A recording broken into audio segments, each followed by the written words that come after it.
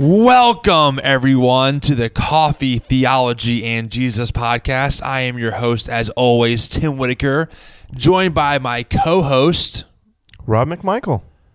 Well, you were my co-host. No, I still am. I don't know, Rob. This is a heartbreaking moment for me. First, Jordan. Jordan, we still love you. You still love him. And now you.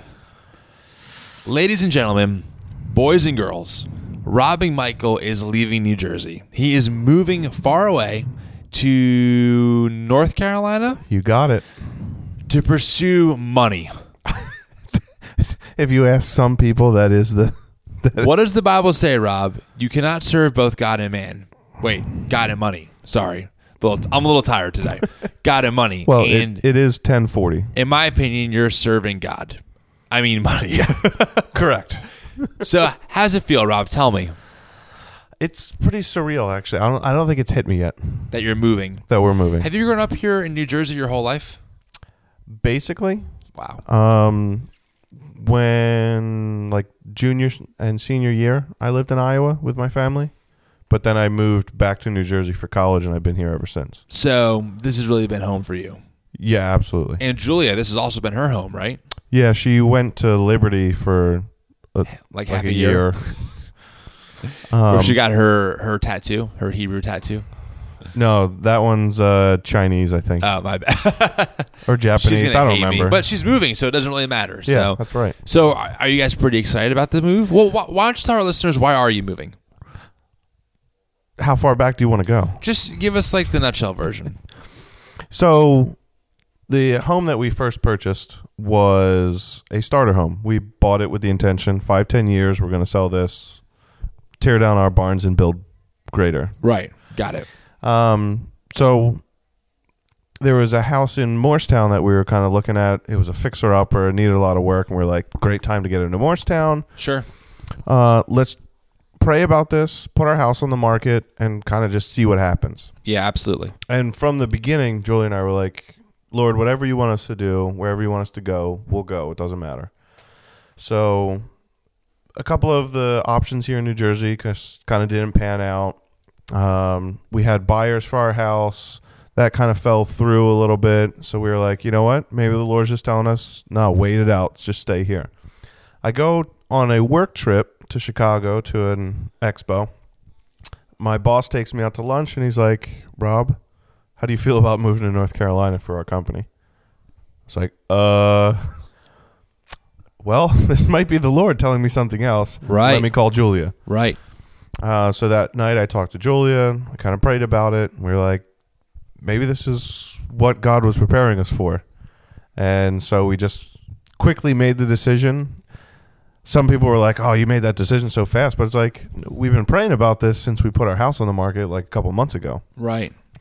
And we got buyers really fast. We went down to North Carolina, found a house really fast. And now you're leaving. Now I'm leaving. And you leave in a few days, don't you? Well, we're going on a very poorly timed vacation. Wow, that is poorly timed. That's terrible. To where? Texas. Oh, okay. Yeah, we're going. Are you going to see? We're going to the Davidians. The fixer-upper people? No, the Davidians in Waco, Texas. Oh my gosh! As long as you're not going to like the Christian Mecca, what's their names? Chip and Joanna Gaines. Yeah, are you going down there to visit them for real? No, you Tim. are. You are. I am. I swear, every like Christian couple I know does that. I've known so many who we're going to go see them. It's the journey to the homeland. It's the journey to the homeland.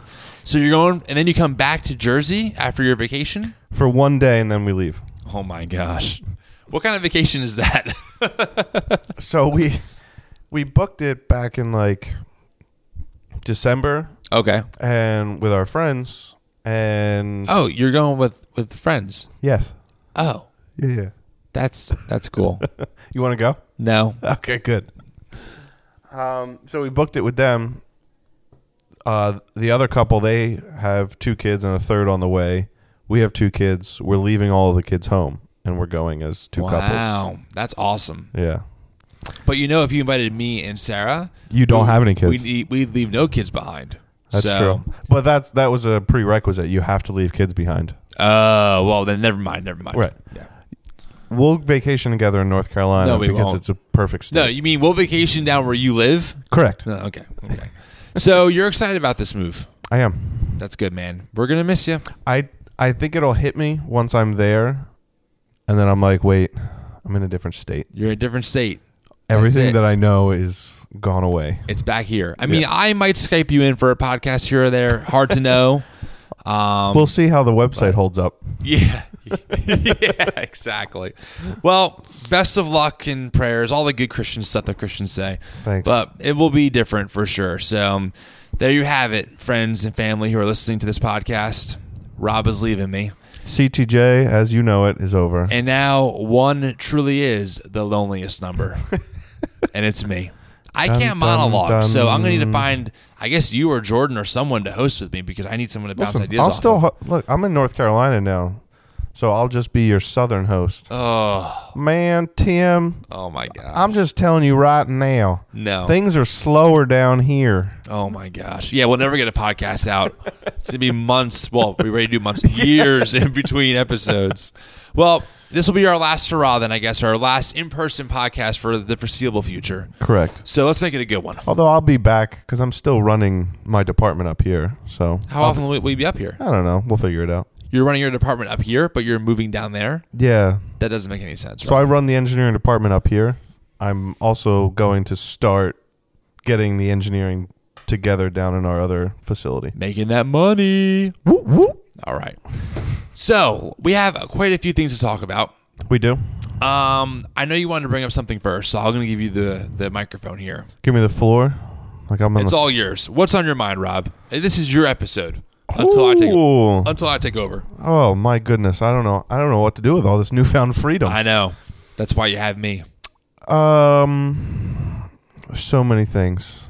Tim, how about the shooting? All right, let's talk about that first, right away. I mean, that's the biggest thing in the news right now. Everyone's blowing up about 100%. it. And luckily right now I'm off of social media until Easter. I'm taking some time off. So I have nice. no clue what people are saying. I can only imagine. I haven't been on Facebook since like New Year's. I can only imagine the articles and the links that are being posted and fought about. From what I've been reading, though, in the news, like the mainstream media, all those evildoers. Right. It just seems like we're running around in circles. So obviously the shooting was terrible. Of course, our thoughts, our prayers are, of course, are with the victims and their families.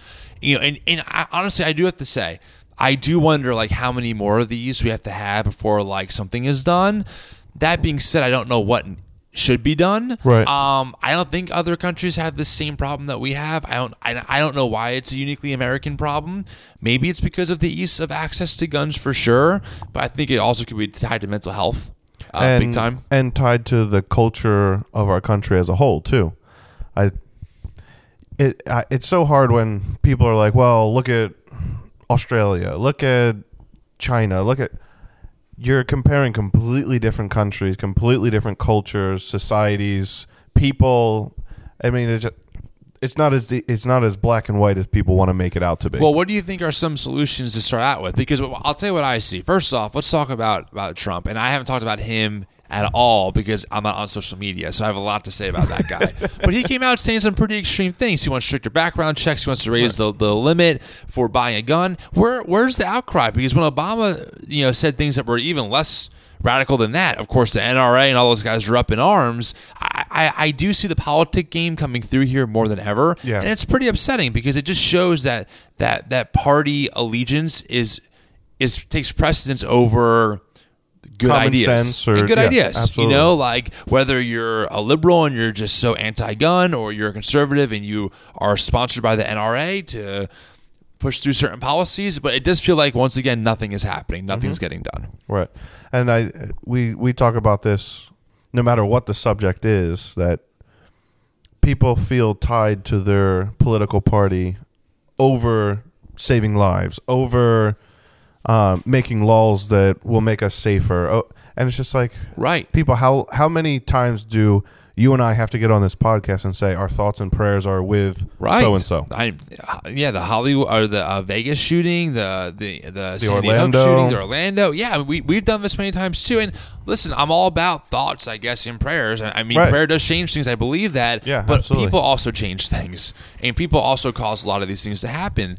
I just wonder. What I don't understand is, I'm all about a Second Amendment. I've grown up around guns my entire life. I actually own a firearm myself. I'm all about it. I know. I said it. I'm sorry.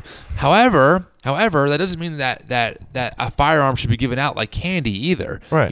Just because you have a right to bear it doesn't mean that in every single circumstance you should have that That right. every person has a right. Right, exactly. And if not, we got to figure out where the line is. Mm-hmm. I don't understand why the NRA fights so hard on mandatory background checks or a mental health evaluation before you own a firearm. If you have nothing to hide, especially with your mental health, there should be no reason why you should fight that. You know what I mean? Like, and apparently in this particular case, this kid, the signs were all over the place. Like, I think there were like 45 calls to the kid's home. He said he was going to be a school shooter one day. So, I mean, how do you miss that? What is it? Because we live in a culture that's too politically correct in certain moments, and we don't want to speak up in fear getting embarrassed or being wrong about something. Right. I don't know, but the bottom line is that 17 people are dead because of this. Right.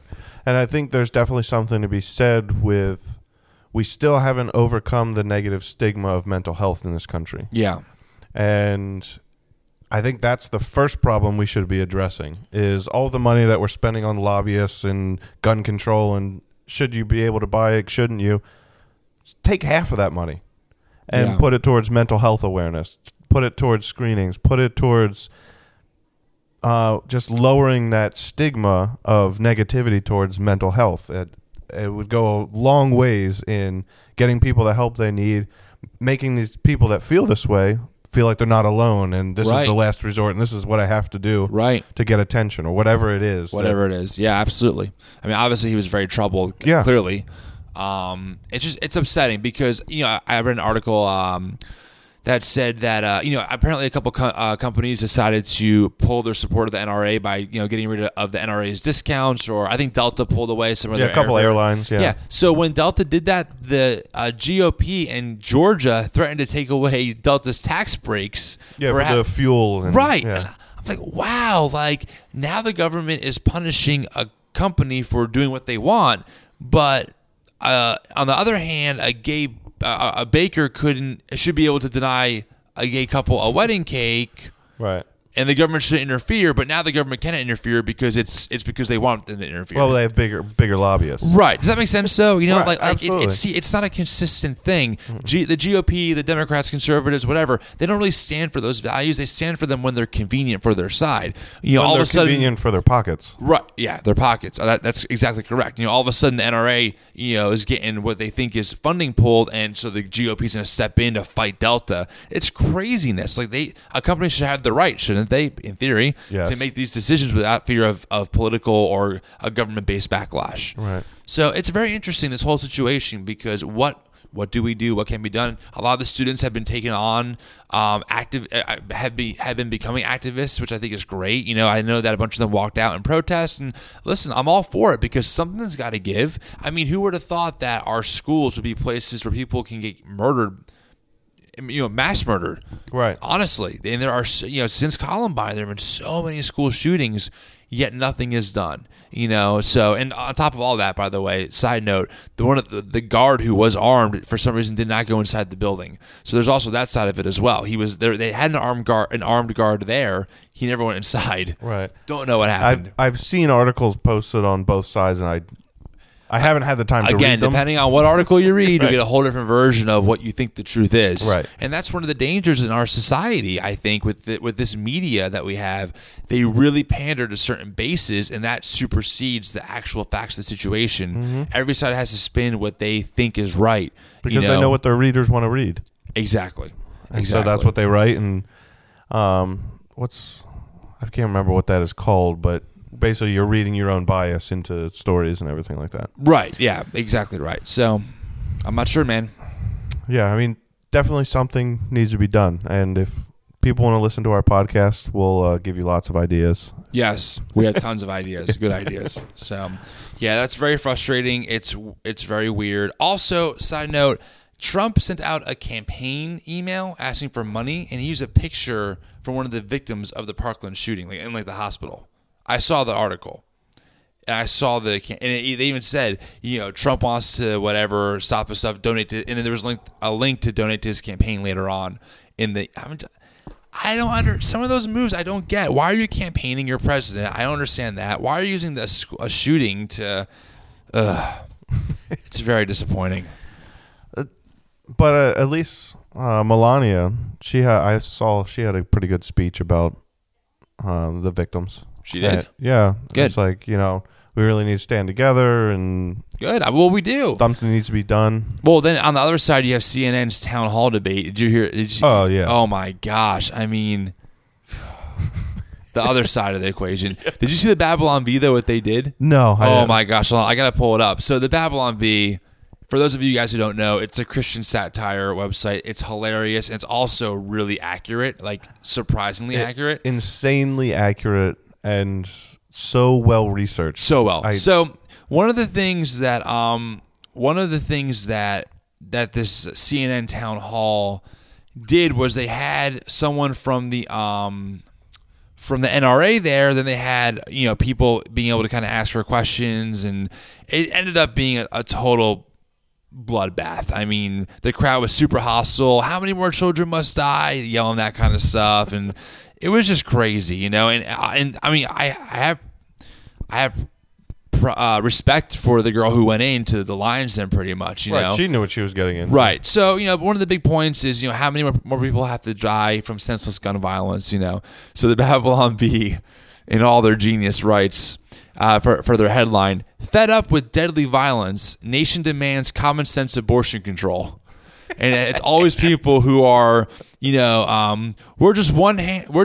one of just a handful of countries in the world with such lax laws on abortion, and look where it's gotten us. One marcher said to reporters. So it's almost treating like if they treated abortion like how they treated gun laws, it would be so different. But it's the same thing. People are being mass murdered. So I just thought it was genius, man. It was great. So anyway. Well, speaking of mental health, Rob, I'm actually excited about this podcast. Yeah, I am as well. And I hope it helps someone who's listening to this, because I want to share a little bit about my story the past maybe 2 months and kind of see where this conversation goes. So probably like end of December, around that time frame, I ended up seeing Jumanji, the movie Jumanji. The new one? The new one. Okay. Hilarious, by the way. It was great. Recommended. Not for kids, but still hilarious. But in the middle of the movie, I had a panic attack. I did. I got real hot and I got real flustered and I just got like panicky and like, what's going on? I'm gonna die. Like, I'm gonna pass out. And I walked out of the movie to get some air, and I came back in. I finished the movie, but I was still kind of like off. You know what I mean? That was I don't really get panic attacks, or at least I never really had them before. I think as a kid I might have had them, but I didn't make the connection of, oh, this is a panic attack. So got home with Sarah. We had a good night. Didn't think much of it. Kind of got through it, But the rest of that month, as January approached, like I kind of got into a funk, like a really weird funk of just not really wanting to go out, and a lot of the desires that I had weren't really there all of a sudden. I'm like, what is going on with me? And I started falling into an anxiety, honestly, like really bad anxiety, which for me was really a first for being able to realize that, oh, this is what anxiety is like. Right. Because I've had moments of anxiety, or I've had moments of worry, but not like chronic, steady. Yeah, exactly. And it got to a point where I'll never forget it. I was at the house. I had a whole day off. I kind of sat around and just tried to. At the time, I didn't know research. I'm just trying to fix whatever I think the problem is. Right. Which now that knowing what like I know, like a typical man, I'm just gonna fix myself. Well, exactly right. In my head, I'm like, you'll get through it. You'll fix it. Let's just pray. Don't be anxious about anything. You're gonna be fine. But I've realized now that I know this, that when you fight that, it actually gets 10,000 times worse. So I fought it with all of my manly grit, and it got 10,000 times worse. Right. And so Sarah came home from shopping, and she's so happy, and I'm just like not mad that she's happy, but I'm like, what's wrong with me? Like, she's thrilled, and why am I like not responding well to her being happy? Right. This is super weird for me. Like, I don't know how to explain this feeling. And then I got really panicked, and I just felt like I felt like I was trapped inside my own body, which is a very weird feeling to feel. It is very weird, where you're just like, I can't get out of my own body ever. I'm stuck here forever. The walls are closing in. Oh my gosh, what do I do? Because no matter where you run, you're still inside your own body. And my mind had that thought process in like half a second. Like all that just flooded my brain. Like just immediately hit. Immediately. So I'm like, okay. So I'm trying to act calm and not be emotional because my wife is here and I have to be strong in front of her. I'm like, hey, I'm gonna go lay down before I had music practice that night. I'm gonna try and take a nap before I do anything. She's like, oh, okay, no problem. So I close my eyes and my mind is just a mile a minute. It is erasing, and I am just panicking. What is wrong with me? Am I in reality? Am I not in reality? Where am I? And of course, the term now I know is disassociating. Yes. So I'm doing a lot of that, and I'm just like, I'm panicking. So I get back out of bed, and through work we get access to a counselor. We get 8 counseling sessions for free throughout the year. We can call at any time, which is great. Yeah. So I'm like, you know what? I'm going to call. So I call, and they go, oh, you guys are actually switching over to a new company, so we can't counsel you right now. So then I'm like really panicking. I'm like, oh my gosh, like what is going to happen? So I call my company HR line, like, hey, they just told me what's going on. And the guy was not any help at all. He's like, oh yeah, well, you still have access to them, but we're just switching over, so you can't call right now. But I'm like, wait, do I have access to them or not? He's like, well, you have access to them in a week from now. I'm like, okay, that doesn't help me right now. That doesn't help me right now. What I'm saying is, like, yeah, like I'm freaking out in my head. I want to talk to someone. I thought I could, now I can't. So now that feeling of control is really out the window. So I'm just like, I am a freaking wreck. So at that point, I say, Sarah, I don't know what's wrong with me, but I'm freaking out. And I called the only person I thought I can call, my mom. You call mom. Obviously. So I called my mom, and I just lost it. I was crying, but I heard her voice. I was a baby. I can understand that completely. I've had situations where you're totally fine. Yeah. Or you're on the brink of disaster. Exactly. As soon as you hear mom's voice, you just jumped right off. I'm right off the cliff. And I'm just like, Mom, like, I don't know what's wrong. And all I can think about in the moment was I was just so grateful for my parents in the moment. Yeah. I really was. Like, in that moment, everything was hitting me of how much my parents did for me. And I didn't know how to receive that in the moment. Like, my brain couldn't handle it. Like, your parents like paid for everything. They raised you. Your parents are amazing people. Like, they are unbelievable. Your dad worked his butt off, for you, and worked all these hours that you'll never understand until right now. You're understanding all of it, how much they did for you, and all the values that they instilled in you, and how good of a role model they were. It all just hit me in one fell swoop, and I am just bawling. I mean, I just love you guys. I'm just so, my dad has some back problems because of how hard he's worked for us. Yeah. So I felt so guilty about that. Like, it's my fault. And, my dad ended up calling me like a minute later, and we ended up talking. It was great. It was very therapeutic, honestly. But it was like a full-fledged freaking panic attack. Mm-hmm. And Sarah's like, so this is what a panic attack is. I'm like, okay, good to know, because I'm just a wreck. I'm just like bawling. So that was the beginning, really, of me being like, okay, something is not right. Like, I don't know what is going on with me, but this is a whole new territory. And coming to terms with, okay, I can't fix this. Right. It's something bigger than I thought it was. Right. That's the thought, is like, okay, this won't be fixed in a day. Yeah. And for a guy, especially someone like me who, as I'm learning more about myself, really thrives off of controlling a situation, feeling like you're in control, being able to, at will, change how you feel about things. Like, I've always prided myself in that stuff. Yeah. And all of a sudden I can't just will it away. Pretty freaking panicky. And also anxious, like super anxious, having thoughts of just total things that are not real, but believing them in my subconscious, I guess. And you're going down that rabbit trail of this leads to this, leads to this, leads to this. Right. The what ifs, right? The what if game. And here's what I realized about myself. Like, I've always been that way my whole life. I've always been an imaginative, futuristic thinker. Oh, it's one of my strength finder strengths. Like, I pride myself on that. Like, I think about the future, but all of a sudden, like, it's almost like, okay, so follow me for a second. I'm going to try and explain things that maybe are hard to explain. So if you're listening out there, just try and track with me. So there's a part of you that is the conscious part where you're like, hey, I know this isn't real. But then there's a deeper part of you that is subconscious that goes, no, it is real. And you can't tell that part that, no, it's not real. Like, it doesn't believe you. Does that make sense? Yeah. So I felt like the subconscious part of me finally caught up to all of my conscious worrying of the past 10 years, being based off of, well, what if? Oh, well, just trust the Lord. Okay, I'll believe it, but there's still that deep down what if. And all of a sudden, like a light switch, it's like, no, I believe these what ifs to be reality, and now you're going to panic. Right. Does that make sense? Yes. And so I'm sitting there, and I'm like, what the heck is going on with me? Because for someone who, again, the word pride will be throughout this conversation. Yeah. You know, I prided myself in being the stable. I mean, I'm the firstborn. I'm the stable one. I'm there for my siblings. You know, I got to be the good role model. I'm the good Christian guy. I pride myself in being a good musician and being one of the best that I know of, you know, and working hard at it. And my identity was a musician who maybe one day would do things for the kingdom, you know, and just tour and be the next Hillsong or Elevation, you know. And all of a sudden, like, all these cracks in that foundation just started showing. And I'm like, what the heck is going on? So I've been in this, recovery of just a mix of, and I really, especially now processing it out loud for the first time in a while, this combination of, I think, an identity crisis, anxiety, and, you know, just a feeling of like, who am I? You know, which is very weird because, you know, things are so connected in your brain. They're so tied together. You really have to take time to unsort some of that stuff and be able to call it what it is. Right. Without getting terrified.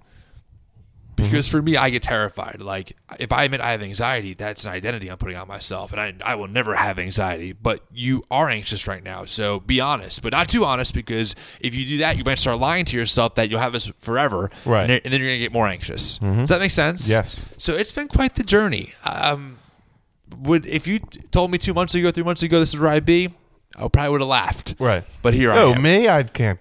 Here I am. Right. You know, and it is humbling, to say the least. It sounds like it. It is. I guess a question after hearing all of that. Yeah. How is your mind different now from before when it comes to someone going through anxiety? Like me being able to relate to someone?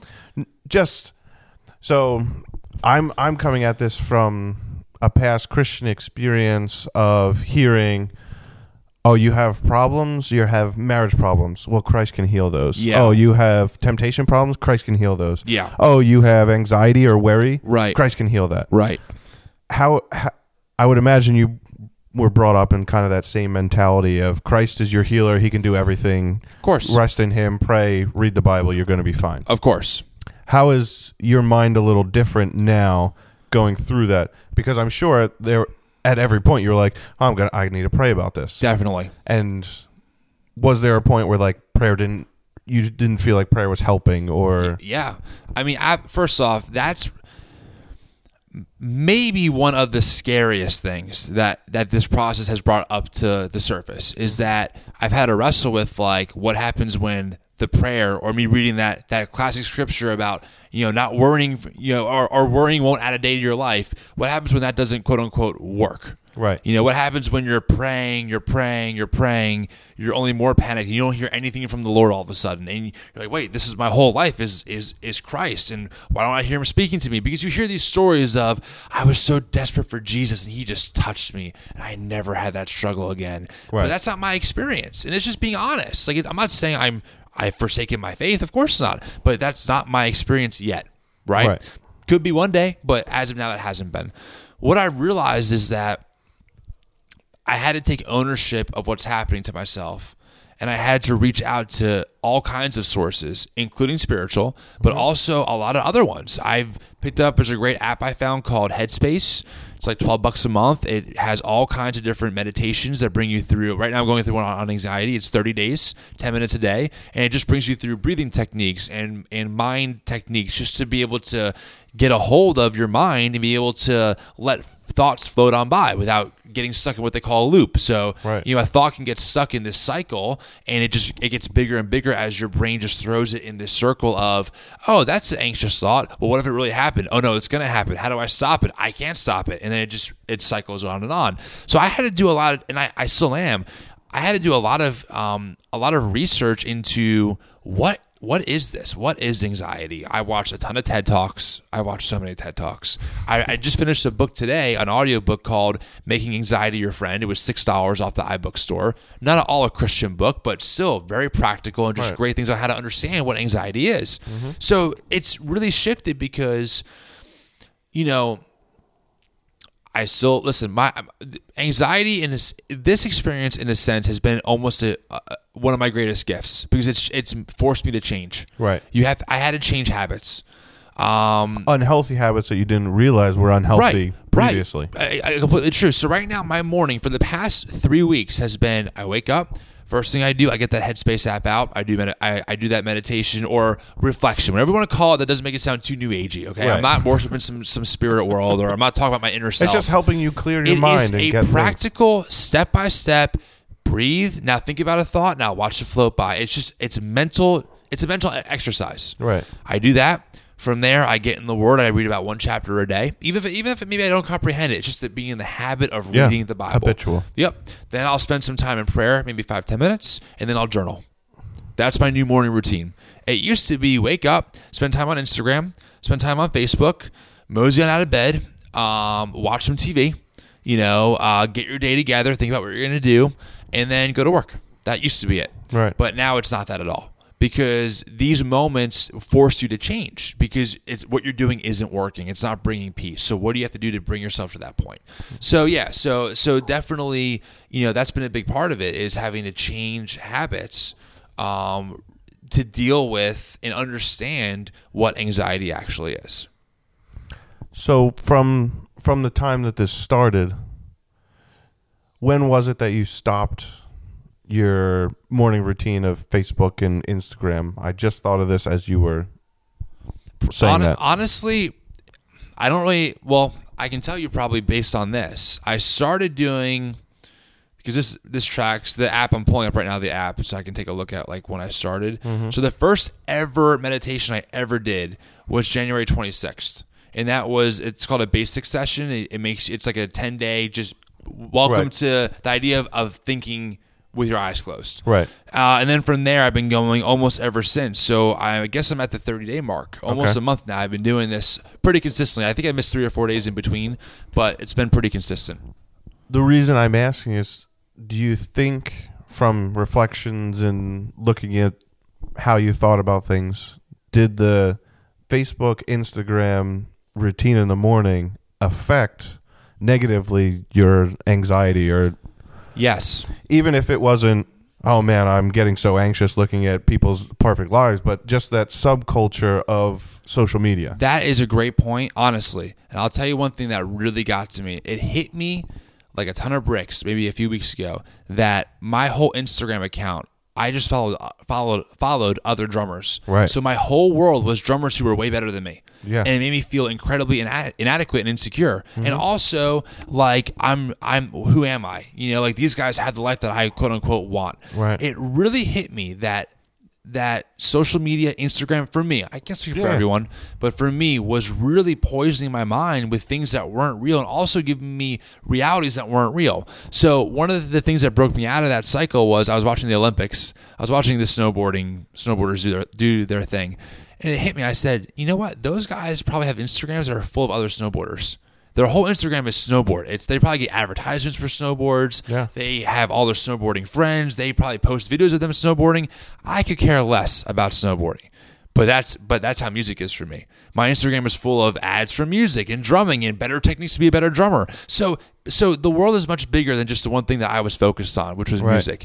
But Instagram for me made the whole world about music and being Right. a musician. And if you're not doing it, you're doing something wrong. Mm-hmm. You know what I mean? So that was part of why I said, I'm taking time off. I'm gonna, in honor of Lent, I'm going to take time off of social media because I'm living in other realities that aren't real. Yeah. So that really woke me up. The other thing that I also thought about recently, I was talking to a friend about this, is that, this social media culture, in the history of humanity is about 10 years old.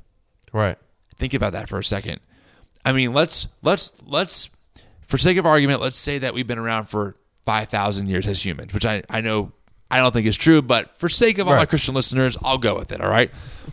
Out of 5,000 years, we're 10 years into the idea of social media and these computers that are in our hands and the internet. Like, we're very new to this human experience of watching someone else's life through a screen. Right. So we don't know the real impact it has yet. We don't. We think we do because we feel like it's been here forever, but it's been here for only 10 years. Right. I mean, the first iPhone came out 10 years ago, or almost 11 now. Facebook was not was in the infancy stages. Instagram was not a thing. That's how new this stuff is. So we don't know how it affects people's brains. I can tell you, for me, at least for now, I needed a full detox. I got to cut the cord and get back to reality, because one of the things about anxiety is that it robs you of the reality. You can't be present. So you're thinking about everything else that isn't real, that's in your head, and it robs you from every moment that you're in now. And that's why you're not at peace. You know, that's why you're not at peace. Mm-hmm. Yeah, I've read some newer articles on, they're starting to study the effects of phones and social media and instant access and all of that on our minds and our realities, because we're creating a false sense of reality through social media. Yeah. And I think that's why the generation under us is the iGen. That's what they're terming them, is because this is the world that they're growing up in, and it's not a healthy one unless you make it healthy. I agree. I do. But we're teaching them horrible things, and I think as we progress into it, we're entering into those things too. You brought up a great point about the instant everything. You know, it's funny, when I first started doing the Headspace app, the reflection, you know, I was so anxious. I'm like, oh, the anxiety went perfect. Session 1 out of 30. All right. And I'm closing my eyes. I do it. I'm like, I don't feel any different. It didn't work. Oh my gosh. Like, it's not working. But it takes time. Like, here's the thing. We might live in a fast-paced world, but your mind will only heal and rewire itself so fast. Correct. And now I'm on day 12 or 13, and it's been actually, I've seen very big results of this. They call it, the term is called noting, where you're able to take a thought, acknowledge it, you acknowledge the feeling it gives you, and then you're able to let it pass on by. But that takes time to learn how to do that, especially in an anxious state. But the first couple of days, I'm like, it's not working. Oh my gosh, because again, I was trying to solve anxiety. Right. Here's the thing that I'm realizing, and it's true. Everyone will tell you this. You don't solve anxiety. You don't fix it. And at first I was kind of panicky, like, oh no, my identity will now be anxiety. But today I had this thought actually, that anxiety is just one of the many human emotions. Mm-hmm. It's built into everyone. Everyone at some point will experience some form of anxiety. Maybe some people will have it long term, and that's due to just how they're thinking and stuff, for sure. But most people will experience it. It's funny because in our culture, no one says, oh, I have happiness. Right. I get happy often. It's a mental condition. I'm just too happy. But we're quick to say, oh, I have anxiety. Like, we're quick to label ourselves with the negative emotion, but not the positive one. Oh, yeah. He needs to go to anger management. Right. It's like, I have anger. It's like, yeah, we all do. But, what you do with it is what matters. Right. Same thing with anxiety. Everyone has the potential for anxiety inside of them. It's fear-based usually, and fear is a good thing, right? At its core, fear is what saves you from running into the middle of the street, right? But the problem is when fear in your mind gets ahead of itself, and you're in places that aren't in reality, and your mind believes that you're really there. Right. And somehow the walls are closing in, right? So there's definitely a place, and I think anxiety can definitely spiral out of control, and it can lead you in some, as I'm discovering, some very dark, depressing places. Mm-hmm. But there's a way out, but it's not by fixing. You don't fix it. You just learn how to be with it. So would you say it's more of a coping? So not coping can sometimes have a negative. Yeah, it does in my head. Terminology. I'm like, coping, right? But in terms of like anger, I learned to cope with my anger. I learned to control it and to channel it, because I think anger in the right way can be used for good things. 100%. Listen, anxiety. Okay, so let me back up for a second. Another person I've been watching is Tony Robbins. Okay. I've went through maybe 5 of his lectures. I've watched his I'm Not Your Guru documentary again. I like him, and I'll tell you why I like him, because I believe he's sincere and he's very practical. He's not about just the head stuff. And he'll tell you, he says this all the time, I'm not going to tell you, your garden has no weeds. I'm going to say your garden has weeds. We got to pull them out. I appreciate that, Right. because I'm like, yeah, thank you. Let's talk about the problem and let's get through it, So I've been listening to a lot of his stuff. One thing he says, hold on, I just lost my train of thought. You were just talking about, can you catch me back up again? I just lost it. What you just I said. was talking about coping with anger. Anger can fuel you to the. I got it. Thank you. Sorry. He says, what's the message that whatever it is you're going through is trying to tell you? Yeah. What's the message that anxiety is trying to send to you? Your body's telling you something, right? What's that message? And then how do you channel it and transform that thought into something that actually propels you and doesn't hinder you? So, at first I was like, he's crazy. I'm like, this feels miserable. I don't want to get out of bed this morning. My stomach, dude, I lost like 10 pounds. Like my stomach's in knots half the time. And it's a lot better now. This is maybe a month ago, But at the time, I had no appetite. I'm at work, but I'm not really at work. You know what I mean? I'm like, what do you mean a gift? Well, looking back on it now, I can definitely say I've grown so much in this process. It has been a gift, a painful one, but man, like it's actually been kind of in a weird way, a positive thing because it's forced me to change habits that were not good for me anyway. So, that's how I kind of see it is like, I've been learning to acknowledge anxiety. I've even thanked my body for doing its job. Like, hey, thank you, body. I still have fear built into me, but right now I'm good. Like right now, if you look around, I'm okay. There's no lion about to eat me. There's no gun to my head. I appreciate you being alert, but I'm okay. Right. That sounds silly, but when you talk to yourself like that, it calms you down because you're telling yourself, I'm not fighting you. I get it. You're bringing your mind back into the reality. Look at the situation around me. Exactly. And then you're grateful for it. So gratitude's another big part on learning, is when you're grateful for things, it changes how you perceive things. And, listen, let me also be clear. It's not like because I say these things that I feel great all the time. Like today was up and down. I definitely had moments of like the walls were closing in, but they're easier. Every day is easier to get through because I had that perspective of, oh, okay, like I'll get through it. This is so cheesy, but I'll say it. I even recorded myself when I'm in good mood saying, Tim, when you're anxious, watch this video. You're going to be fine. You were anxious 10 minutes ago. Now you're fine. And it helps me remember that, I'm going to get through it. Nothing's permanent. I'm not going to be stuck in this state forever. But you have to be active. And you have to be proactive. You can't just sit around and wish for it to go away. Right. You have to learn and adapt and listen to the message that it's giving you to make the life-changing habits that you need to have. Something that Tony Robbins says a lot is that you have to change your physical state. When you're jumping around, even though it's uncomfortable and awkward at first, or when you go for a jog, go for a walk, your brain does change. I mean, I went for I've jogged more than ever the past couple of weeks, but I feel a lot better after I do a jog. Why? Because I'm changing my physical state, which is tied to my mental state. Right. This stuff is very connected. It's very connected. But now that you're saying that, it ties back into. So I've been listening to Tim Mackey a lot. Oh yeah, absolutely. And I can't remember which. I listened to both of his podcasts, My Strange Bible, Exploring My Strange Bible, and also he runs the Bible Project. Yeah. So in the Bible Project, they did a whole study on nefesh, which is what we more than often translate as soul. Yes. But he was linking it, you don't have a soul, you are a soul. So as much as that quote-unquote immaterial, soulish part of you is you, so is your body. Right.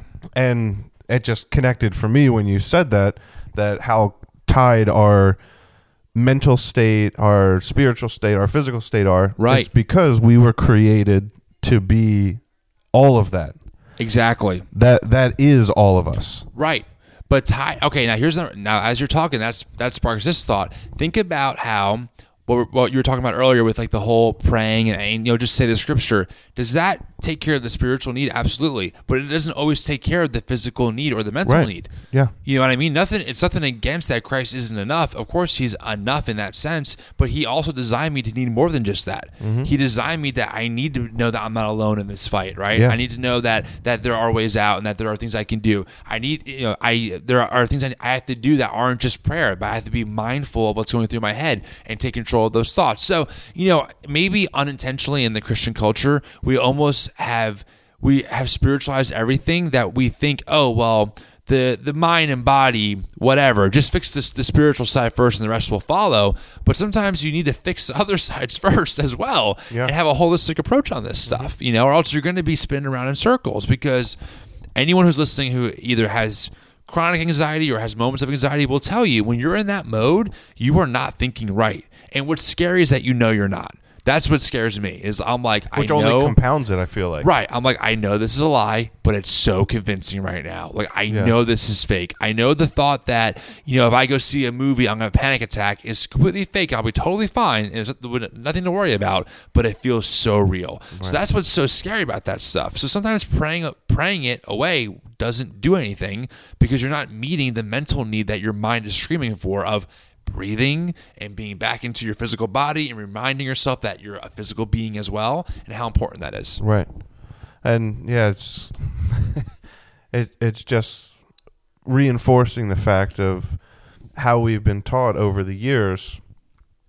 You have a soul to be saved, or where will your soul be for eternity? It's like, but I am a soul. It's not just a part of me that goes away, and it is all of me. So as much as that spirit within me is me, so is my physical body that I have to take care of. That's right. So is my mental status. So are my emotions. Those are all part of the human experience. Right. That when God created man, he breathed into Adam the breath of life. Right. Man became a living nefesh. Right. That's the wording. Right. A living soul. Yeah. Right. So in terms of that, God created us to be all of this. Right. And I think what you have learned and what I am learning through you vicariously is we have to take care of all aspects of ourselves. We do. Dude, even diet. Like this stuff, it's amazing. I mean, it's unbelievable how much this one issue has affected my entire life. Yeah. Like my life habits are continuing to change. I'm more open to trying anything at this point, well, within reason. But you know what I mean? Like, yeah, I'll try that diet. I'll try and get rid of. Dude, I don't drink coffee anymore. Coffee's gone. All right, that's the Theology in Jesus I got podcast. rid of it. Well, because I'm like, if this can give me, if they say it can be a huge trigger for anxiety, then I'm going to take a year off. I'm not saying I'm done forever, but in the state I'm in, I got to take care of my body. Yeah. I'm not going to feed it crap and then be well, why am I so anxious still? Well, you just had a McDouble, you just had a Big Mac and you had a cup of coffee. How do you think your body's feeling right now? Right. Probably crappy. So there's this anxiety thing. It's bigger than just the meditation or just journaling. Right. I mean, it's a lot of self-development. I've been reading a lot on self-development. I mean, Tony Robbins again has just so many things on YouTube of just how to overcome this or how to make a change in your life. And maybe it's not related to depression or anxiety, but I'm taking notes in a journal as I'm listening because I know that's going to affect how I perceive things, which will in turn affect how I view anxiety and everything else around me, So it's been a very interesting journey because I've had many days of just like, this is my new life. I'm going to be miserable forever. And then in days of just, why am I here? And days of, what's my purpose? I mean, I got to a point where I was anxious about the idea of going home to hang out with Sarah because in my head, I'm like, what am I going to do for 4 hours? Like, it's only 6 o'clock. I go to bed at 10. What do I do for 4 hours? Oh my gosh, I don't know. I'm literally in my head having an anxious thought about what am I going to do for 4 hours with Sarah? Right. Which is so weird. Crazy, but my mind's just like, what are you going to do? What are you going to do? I was so focused on this identity of like a human doing and my identity being tied into me being a musician and all these things. I'm like, whoa, like when that fell away a little bit, I think my mind started saying, hey, you're more than just a musician, Tim. Like, it's okay. But when you lose that identity, you're like, well, what else is there? What else? Who am I then? What do I do with the rest of my life? And that trickles into your everyday. What do I do when I get home? Just do nothing, watch The Office? Like, I can't, all this time to spend before I go to bed. And you get anxious over the weirdest things, So it's very interesting how anxious thoughts can really affect and really taint a very healthy reality just because of how you view it through that lens. So you started talking about identity from a Christian perspective. Is there a better way to identify ourselves that won't leave us void if something in our life changes? Well, this is interesting as well because, I've always grown up and I believed it, that my identity should be Christ. And I believe that. Of course, Christ follower first. We talk about that in the podcast. The gospel should be central to our lives and how we live that. That's a huge part of my life, and that so much of my life flows out of that. But there are other parts that are passions. Yeah.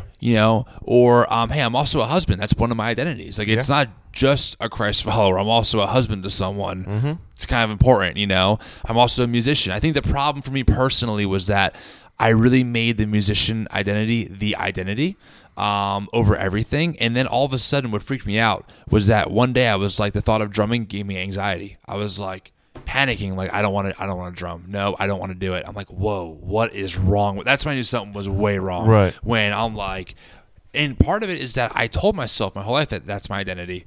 So, and your mind wants to live in consistency with who you say it is. Mm-hmm. So if you say I'm a musician and also you don't want to play, now you're out of sync and you're freaking out. But really the message is that, Tim, you can always play, but it's not your whole life. There's more to life than just playing music. There's more to life than just playing, this one event or going on tour. But in my head, I'm reading it as, well, who am I? I mean, if I don't want to do that all of a sudden, like, wait, am I going to stop playing drums like forever? Of course, my extreme mind, And the answer, of course, is no. But am I going to take a step back from this rat race of music and trying to be the best? Probably, and I'm going to probably get back to just enjoying playing music again. So I told myself I'm going to take the month of May off of music. I have to play at church for the next few Sundays. I'm not going to leave my pastor high and dry. But I told him, I said, in May, I need the whole month off. I'm just going to take a month. I'm not going to practice. I'm not going to play. I'm going to just reset and remember who I am in Christ and who I am as a husband. Right. Honestly, the husband identity has been the biggest one for me that I didn't realize was an identity that I wasn't putting on that I need to put on. Mm-hmm. I'm a husband. That means something. Right. I can't just get by on like early marriage, honeymoon feelings or, how hard can it be? Like marriage so far is easy. No, it is hard, and I'm realizing that. And it's hard because of the thoughts that I have in my head around anxiousness or, I think I was telling you, Rob, like got to this point where I was so afraid of failing my wife as a husband that my brain saw marriage as something to be feared of, and that made me not resent marriage, of course not, but it made me not want to be part of marriage. Like, oh, Tim, like, well, no, you just need to run from it. Then I'm like, wait, that is such a lie. Like, that's ridiculous, But because I had this in my head of, well, you don't want to ever fail your wife, and what if you do one day? What if you lose your temper and say something you regret? Or again, what ifs, right? But then when you believe them, and your mind goes into flight or fight mode, where it's like, okay, well, just run from it because you can't do it. And that's when you get to catch yourself like, this is craziness. It's amazing how much the mind can really create these realities that are not real, that are so real to you. It's the mind is so powerful, Rob. I'm realizing that it's incredibly powerful. And when it's in a state of panic and just like not comfortable, it will just create realities that do not exist that are so easy to believe.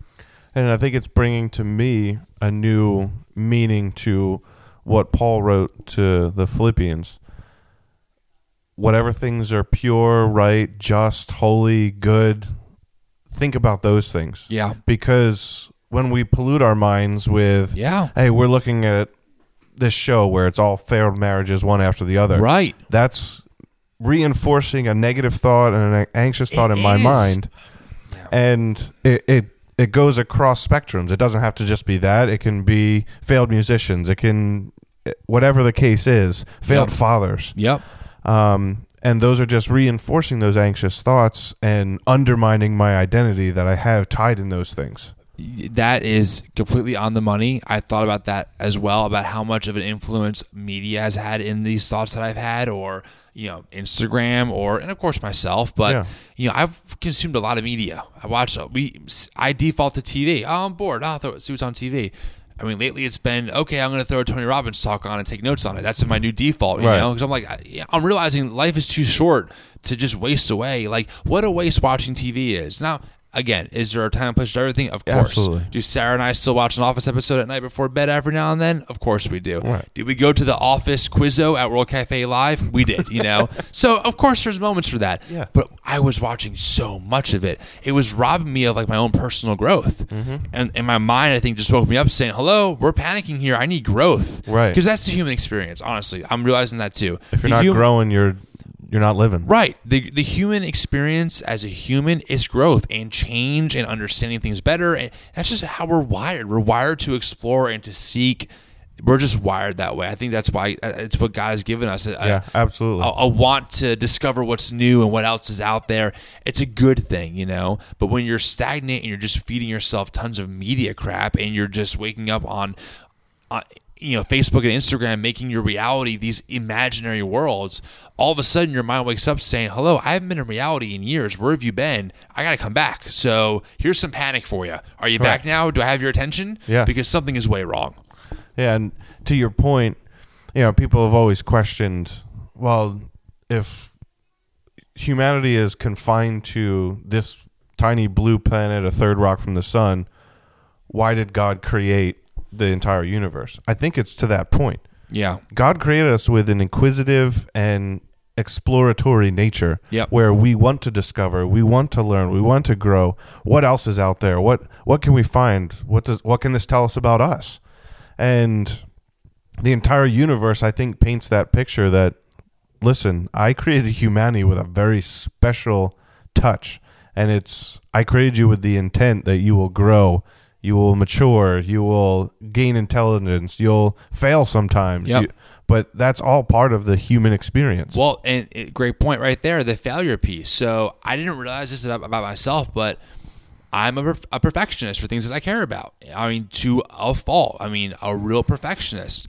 And learning that it's okay to make mistakes and it's okay to swing the bat and miss, that's a big learn for me because, especially with music, I just was so insistent on just being the best in my local area or just personally to me, like being foolproof and having the best pocket and the best timing and the best fills, because it was like an insatiable hunger. And if I remember playing events where if I made one mistake, the whole night was ruined for me. Right. Like, oh, it was good, but you have a mistake I made. No one heard it but me. But it ruined my night. I'm like, you know what? Like, that's unhealthy. But these standards that we have in place of either ourselves or what culture tells us have to be in place, they can do a lot of damage. A lot of damage. So I think our identity getting back to, I think we've even had podcasts or articles about this on our site before of what is our identity? Identity is in Christ, but what does that mean? And I think what we're kind of talking about here is it means different things. What we have to do is make sure the identity that I'm placing on myself or others are placing on me that I'm trying to live up to is in line with Christ and is a reality. Yep. Because what your mind was doing was placing a reality that isn't real. Yep. Or is falsely inflated by social media or negatively affected by circumstances around you. Yeah. Where it's getting that identity. Okay, what is the right place for that identity? Yep. Because I think you'll always say, I'm a musician. You are. Yeah. You can't escape that identity. Right. But it's putting a healthy place on it. Right. It's almost like that's part of who I am, but my self-worth can't be attached to that. Correct. And I think when it was, and it still is, I'm working on it, it's, it can be tough to like, if I'm not playing, I'm not worth anything. Right. Which is again, when you say it out loud, it sounds ridiculous, but in your mind, it's easy to believe. Mm-hmm. If I'm not always pursuing Sarah the right way, she won't love me at some point. Right. It sounds crazy saying it out loud, but in your head, it's easy to believe. Mm-hmm. So there are all these little moments that I found talking out loud has been so helpful. I'll go on walks and just process out loud because when you hear yourself say certain things, you're like, that is crazy. Or you'll say, whoa, I never thought about that before. That's a good thought, So you have to have those moments of processing. The other thing, too, I think is important is realizing that, and this is a very Tony Robbins thing, so I'm stealing from him, but he talks about the idea of rituals, that everyone has rituals that they do, and those rituals determine who you become and what your life looks like. If your ritual is you wake up in the morning, you eat fast food, you eat more fast food, you eat crap at night, you're probably going to be overweight. That's the result, But if your ritual is you wake up, you're in the gym, you're out, you're walking 3 times a day, you're eating healthy, then you probably aren't in a better spot physically, Right. So it's the idea of that rituals, no matter what they are, we all have them. They shape who you are and what you do, and it's important to be it's important to be practicing healthy rituals, right. For that specific reason. Mm-hmm. Yeah, because we like patterns. We are patterned people. Yes. I mean, And in the same way, we are a following people. We like to follow a leader or follow or whatever. So Yep. if we're putting something in our life that's up there that we're trying to attain to, it can be very unhealthy for us. Humans are patterns, man. Thoughts are patterns. I mean, Yeah. think about it. A thought usually is a question we ask ourselves. Mm-hmm. Am I this? Or what about this? I mean, Can I do that better? Right. I mean, listen, we ask ourselves thousands of questions a day. What do I want for lunch? Some of them are very harmless. Where should I get a cup of coffee? Am I hungry now? Maybe. How do I handle the situation? Those are normal questions. Some questions we ask, though, depending on how we answer, determines how we see it. Am I really adequate in my marriage? No. Oh, crap. Now the walls are closing in. Right. So, good questions get good answers. Bad questions get bad answers. Mm-hmm. So when you ask yourself bad questions, questions that aren't true, your mind will start to run with it. So it's important to be able to take that thought captive quickly and be able to just watch it float on by. And that's what I was just thinking, is that headspace allows you to capture those things. Yes. And process them individually instead of Yep.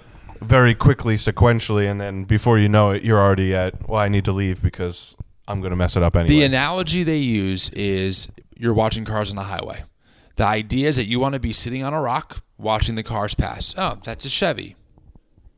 Out of sight. Oh, that's a Ford. Out of sight. The problem is that usually what you do is you jump in front of the highway and try and stop all the traffic. And everything just piles up in your mind, Right. Stop that thought. I'm not going to think about it, which only makes that thought 10,000 times bigger. So that's kind of what I've been working on mentally, that like ability to, okay, I see the thought. It's an unpleasant feeling. I noted it. I see it. Now I'm gonna get back to reality. So I'll breathe in a few times, focus on the breath. That's a very present reality, and it's physical, and that usually will snap me out of that moment of, oh my gosh, is Sarah gonna leave me? Oh my gosh, am I enough? Oh my gosh, am I gonna have a panic attack when I go see Black Panther on Thursday night? Whatever it is, Right. that have never happened are probably not gonna happen, because whenever I'm in reality, I'm fine. So being able to acknowledge that thought. Okay, that's a question I ask myself. Are you gonna be okay seeing Black Panther? Yeah, I'll be fine. But what if you're not? Okay, good point. I'll watch it just float on by. As opposed to just, yeah, you're right. What if? Right. And then you're in this humongous circle. It's like a tornado, honestly. Just this tornado of thoughts that you just are like, what is going on and how do I stop it? You And really can't. to the highway analogy, sometimes you're sitting there on the rock and you're like, I can't process all of these thoughts. Look at all of these thoughts. Right. I can't process all of these cars going by. Right. Where you're learning to, let's pick out that red one. That red one is a Chevy. Exactly. How does that Chevy, what's unique about that Chevy? Right. And then, it Right. goes. And that's part of it too, is being able to see a thought and then ask the questions to kind of de-arm it. Let's go back to that Black Panther, panic attack analogy. Because honestly, I haven't been to a movie since Jumanji, so it's kind of in my head a little bit like, well, what if you have a panic attack again? So I had to take that thought and say, well, why do you think that? Well, because you had one before. Okay, that's fair. I almost did. Did you survive it? Yes. Are you here today? Yes. Are you in a much better headspace now? Yes. Are you actually aware of what a panic attack looks like and you can talk yourself through it because you're going to be just fine? Yes. Great. So you should be just fine at Black Panther. Yes. And so sometimes you have to bring that thought into light, totally examine it with truth, ask the questions, and then work your way down the ladder back to planet Earth. That's another example of a good question I've been taught to ask myself is, if I'm feeling really anxious, ask the thought or the question, are you okay right now in this moment? Right now. And the answer always will be yes. Yes, right now I am totally okay. Right. I am fine, actually. There's nothing going on. And then think of 10 things that you're grateful for in that moment. So it's like it's just a step to get you out of your head and back into reality. Oh, yeah, I'm grateful for the clothes on my back, grateful for the computer in front of me, grateful for my phone, grateful, whatever it is, And that brings you back to telling your body, yes, body, I'm okay. There's nothing going on. I'm okay in this moment. So there's no reason to be panicked or worried. Or having your body tell your mind, look, my body is okay. Yes. You're sending it into panic mode. Yes. You don't have to do that. Well, that was the other thing. I'm also learning. I learned so. Again, isn't it amazing how much pain? But yeah, I've learned so much. Right. I would never know this stuff a couple months ago. Another thing I learned is that when your body releases adrenaline, that's what gives you the symptoms of anxiety. Right. So being able to even know that has been helpful. It's been so de-arming, because if my stomach's in knots, I used to think here comes the anxiety. Well, it's not really the anxiety. It's actually just adrenaline in my system, and I can tell myself, nope, that's just adrenaline, and it's going to pass, and you're going to be okay. Calms me way down, way more than, oh no, your stomach is in knots, you're not going to eat, you're going to lose weight again. Which then is pumping more adrenaline and only making the problem worse. This is a weird thought to even say out loud. It's almost embarrassing, but I'll say it. I've been panicked about, like, well, if you're not hungry, you're going to lose all this weight and get real skinny. Real skinny. Like, you're going to get, emaciated. Yeah, emaciated. That's what I'm looking for. And then I'm like, wait, no, I'm not. First off, I'm fine. Second of all, I can still lose a few pounds. Thank you very much. Number three, this stomach pain I'm feeling is just the adrenaline inside of me, because my body's releasing it, and it will pass. And it just helps so much. Helps so much. So understanding your body, understanding how anxiety works, understanding how the mind works, those all help you on the path and on the road to recovery of being able to live with anxiety and be able to manage it just fine. Because, like I said, just like how you can't get rid of happiness, it's a human emotion, you're not going to get rid of anxiety. It's part of who you are. Doesn't mean you're broken. Every human on the face of the planet at some point has experienced anxiety. Doesn't matter who. They've experienced fear, they've experienced anxiety. So you're not alone in that right off the bat. It's what you do with those thoughts going forward. It's how you handle it. It's how you view it. If you view it as, woe is me, you're going to be that way the rest of your life. But if you view it as, this is a gift, what's it telling me? How can I learn from it? What's God trying to show me through it? And also, who can I help? Right. With, listen, I'm looking forward to the day, and hopefully one day from now, a year, 10 years, where I can tell someone, I know exactly where you've been, and I've been through it. Let me help you. Right. That's what keeps me going half the time, But those are all the thoughts you got to have in your head to get through these moments of the walls are closing in, I'm panicked, everything's wrong, my whole life is topsy-turvy, all these crazy thoughts that your mind will play tricks with. Mm-hmm. And like you're saying, it needs to be a total approach. Yes, there has to be the spiritual approach. 100%. But there has to be the mental approach. There has to be the physical approach. And all of those things have to work together. Yes. And then to your point of you will experience anxiety at some point. The most common command in Scripture is do not fear. Yep. Because we are prone to fear. Right. It's not do not be angry, do not be happy, or whatever. It's do not fear. Yep. So it's a very common experience, I think, that is underplayed and that we don't talk about. Well, I think you're right, man. That one of the biggest realizations for me was realizing, I'll never forget, so I'm going through this anxiety stuff, I'm still going through it, obviously. Yeah. But I feel like I have a better handle on what's actually happening. But, in the beginning, I'm the only one going through this stuff. And I was talking to a friend of mine, and I've known him for almost a year or two now. We're somewhat close. We hang out every now and then. And I told him what I'm going through, and he's like, oh, yeah. He's like, that's my whole life. I've been anxiety. I'm actually on medication for it. I do all this stuff. I see a therapist. I'm like, I had no idea. Right. I had no idea. So you just think that you're the only one until you call it out. Then all of a sudden you realize, oh, this person went through this. This person's been there. Friends of mine who I've known for years told me, oh, yeah, I've been there. You have? Where have you been then? Why did I never know this? That you've been where I've been and you've gotten through it. That's super comforting to know that there's a light at the end of the tunnel. Mm-hmm. No matter, even if it seems real dark in the morning or at night, there's a light at the end of the tunnel, and that you're going to get through it. You're always going to get through it. I'm still here. All my anxiousness, all those moments of worrying, I'm still here. And guess what? Right now in this moment, I feel totally clear. So after this podcast, I'll record myself a video saying to future Tim, you're fine. Future Tim, listen to our podcast. Yeah, listen to it. Yeah, I'm probably going to listen to it a lot, actually, knowing me. But yeah, so it's been a journey, man. It's definitely been... It's been a great, humbling process, and I have a lot more empathy for people who have these struggles consistently. I'm under the impression that I have a pretty mild dose overall of anxiety. I'm pretty functioning. I'm still going to work. I'm not crippled, but I can't imagine it anymore. Right, you can understand how someone can get to that point, man. And honestly, how do I help them? Like that's my next question. Like, I wish I could take your pain away, because I know that pain and it's terrible. In fact, Tony Robbins will even say that his mother was a great mother, but also abusive, and he will tell you that he doesn't slander her at all, because that's who made him who he is today. That pain made him never want to have other humans feel that same pain, which is why he does what he does. All because of pain. So I think sometimes we underestimate the power of pain, and we don't see how Yeah, is it painful? Yeah, but is it growing you like crazy? Yeah, probably more than pleasure in a lot of ways. Like I've had the same habits for a lot of years, but in 1.5 months, my habits have totally changed. Right. Because of pain. You know what I mean? Right. I mean, that's what we learn as kids. Yeah. Your mom can tell you 400 times, don't touch the burner, it's hot. Right. You're not going to learn it until you touch it. Right. Touch it once, you ain't never going back. Yeah. Yeah. Just as we kind of wrap up, I recently watched, I think it was like the graduation ceremony for Navy SEALs. Okay. And the commander, whoever he was given the speech, and he was like, one thing that I'll always tell everyone that comes through here is make your bed in the morning. He says, first thing it does, you accomplish a task, and that sets you up for your next tasks, and sets you up for your next one, your next one, and your next one. But you get started with a very simple, easy task, and you start your day off with, hey, I did something. And it reinforces that idea in your mind. I did something today. I can keep going, and I can do something else. And he's like, and a side bonus, when you have a really crappy day, you come home, your bed's made. You did something today. That's right. No, it's true.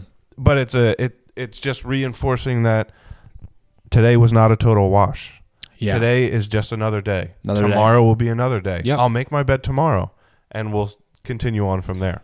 Listen, rituals and habits and consistent patterns are very healthy and good to do as a human. I don't know why in my head I had this thought for a lot of years of like, oh, most people just get up and just, do what I do, watch TV and do their thing, and they don't really focus on themselves or self-development. But then I realized that the people I look up to the most are people of discipline and habits and self-development. Yeah. People that like my mom's a great example of that. Her and I have actually related more than ever as I've been going through this, because she's like, oh my gosh, Tim, this is what I've been dealing with for the past 5 years, this idea of worry, but I've had to learn self-development to get through this stuff, and it's been great. So that's been really nice. Mm-hmm. But every morning she does the same thing. She wakes up, gets into the Word, does some self-reading, does some self-motivation, all that stuff. Does some meditating. I'm like, wow, Mom, I had no idea. But she does every morning, because you need those patterns in your life. Mm-hmm. You just do. So, well, hopefully this helps someone. Yeah. So listen, if you're listening to this podcast and you are an anxious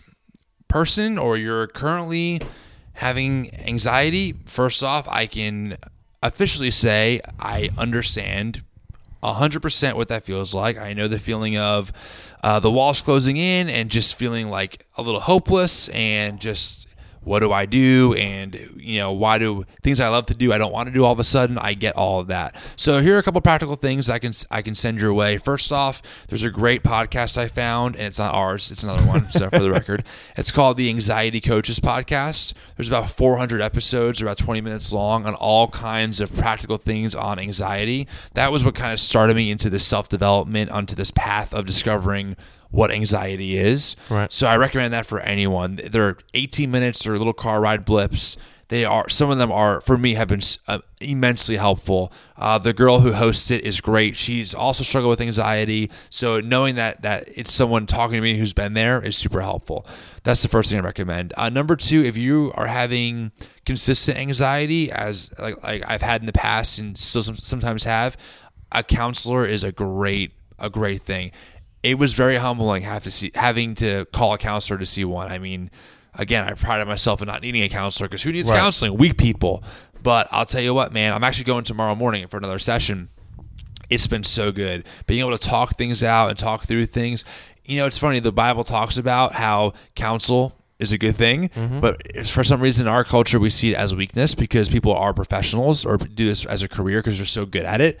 There's nothing wrong with doing that. Right. I recommend, honestly, I think for this stuff, I recommend a Christian counselor, because they're going to tie in the spiritual side, but they're also very practical. The guy I go to has been great. He's not overly spiritual. Not everything is a spiritual demonic attack, but he relates things back to the Word and back to Scripture. But, in my case, the person I've been going to, one of the first sessions, he said, listen, I had anxiety so bad, I was disabled for panic attacks. Like, I was literally disabled. I was a disabled person due to panic attacks. That's how bad it was. So knowing that he got through that and he lives a very functional life that's very happy. And can help others. Right. It makes me feel so much more comforted and secure knowing that, okay, this guy's been where I've been at. So I always recommend counseling. I recommend the app I've been using called Headspace. The first basic packs are free. After that, it's $100 for the year or $12 for the month. So I'm doing the first month now. It's been great. It takes time. This stuff will take time, but it's been very helpful to get into a rhythm of doing that. Journaling, of course, always important, and any kind of self-development. So something I started doing is I'm doing self-development on things outside of anxiety now. Right. Like how to have a habit and keep it. Let me go over that because it focuses my mind on things other than anxiety. Because sometimes in your quest to solve, quote unquote, anxiety, you can just get so wrapped up in the culture of anxiety of I gotta be aware of my anxiety. Right. It's good to get outside of that and focus on other things as well. So Tony Robbins is great. He does curse a lot. I'm letting you guys know now, but I like that because it kind of wakes me up. You're like, oh yeah, this guy's speaking real. He's not sugarcoating anything. So I appreciate that. But YouTube, there's a plethora of stuff. There's great TED Talks on anxiety. There's great informational videos on anxiety. And there's also great stuff on how to just become a better human. So that's what I would say. The final thing I would say to anyone struggling is that even though it's hard to see it this way, you need to understand that this is going to grow you big time if you let it. Right. I make the choice that this is not going to defeat you, but this is going to grow you as a human, and that one day you're going to share this with someone else. My dad, when I called him having a panic attack, he said, listen, when I was your age, I went through many panic attacks and a lot of anxiety. If he went through it for only that reason to tell his son that he's been through it, it was worth it, I'm sure, for him. So you never know how this story is going to be used in the future, how God will bring someone into your life or what, to be able to tell someone, hey, I've been there and I've gotten through it. So that's what I would say to anyone who is anxious or depressed or just, going through a season of identity crisis, that there is light at the end of the tunnel and you're not going to fix it. So learn to make it your friend now. Learn to be okay when you're not okay. That will get you so much farther ahead of the game just by being okay even when it's uncomfortable. And being an anxious person doesn't mean that you're broken. Yes. It means that you're human. Exactly. I thought admitting that I'm struggling through anxiety meant I was weak and that I was powerless. What it actually showed me is that I'm actually strong and that I'm not the only person and that it's okay. And that, the more honest you are with yourself, the sooner you can start to heal. Right. That's really honest. If you tell yourself you're not this, you're not this, you're going to reinforce that stigma. You're only going to crash harder. The sooner you just get humble and tell yourself, you know what, I'm not infallible. I'm not perfect, and that's okay. We're in a very results-driven culture, but the human experience is not always results-driven. It's okay to take a break from something. Yeah. It's okay to put down a passion. It's okay to ask work for a day or two off or just some, refocus. It's okay to do that because we're humans, and we need to focus on that part of our life. Cool. Good. All right. Rob, not a bad last episode for you. That was a good one. That was great. Yeah, well, I thank you for being so open about it. Absolutely. It honestly is therapeutic for me. It sounds crazy, but it works the more you talk about it. So hopefully someone who hears this helps them, because that's the whole point of the human experience. I'm determined. I'm convinced of that more and more. Love God and love people have never been more true for me in my entire life. And have more clarity than what they have right now. Totally. Like I've been reinvigorated to help out people with this. Like I just want to help now, which is crazy because 2 months ago my life was music, which is me focused, but now it's changing. Right. I need to reach the gospel with music. Right. It's like, well, no, it's not the only way. Right. Yeah. So, well, listen, everyone, thanks so much for joining us. I appreciate you listening and sticking through this whole hour and 15-minute episode. If you have any questions or comments, feel free to send us an email, because I am not on social media. And are you on Facebook? No. So I have no idea who's running our account right now. No one. I might have to log in just to post this then, because I have no... You know what I'll do?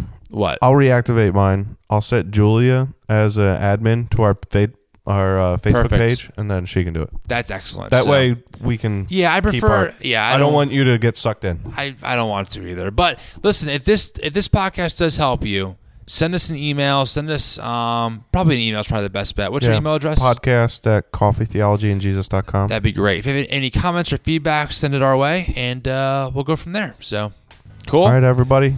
Have a great night or day, whatever it is. It's currently almost midnight here. Yeah. So have a good one. all right, goodbye. Swooping in from the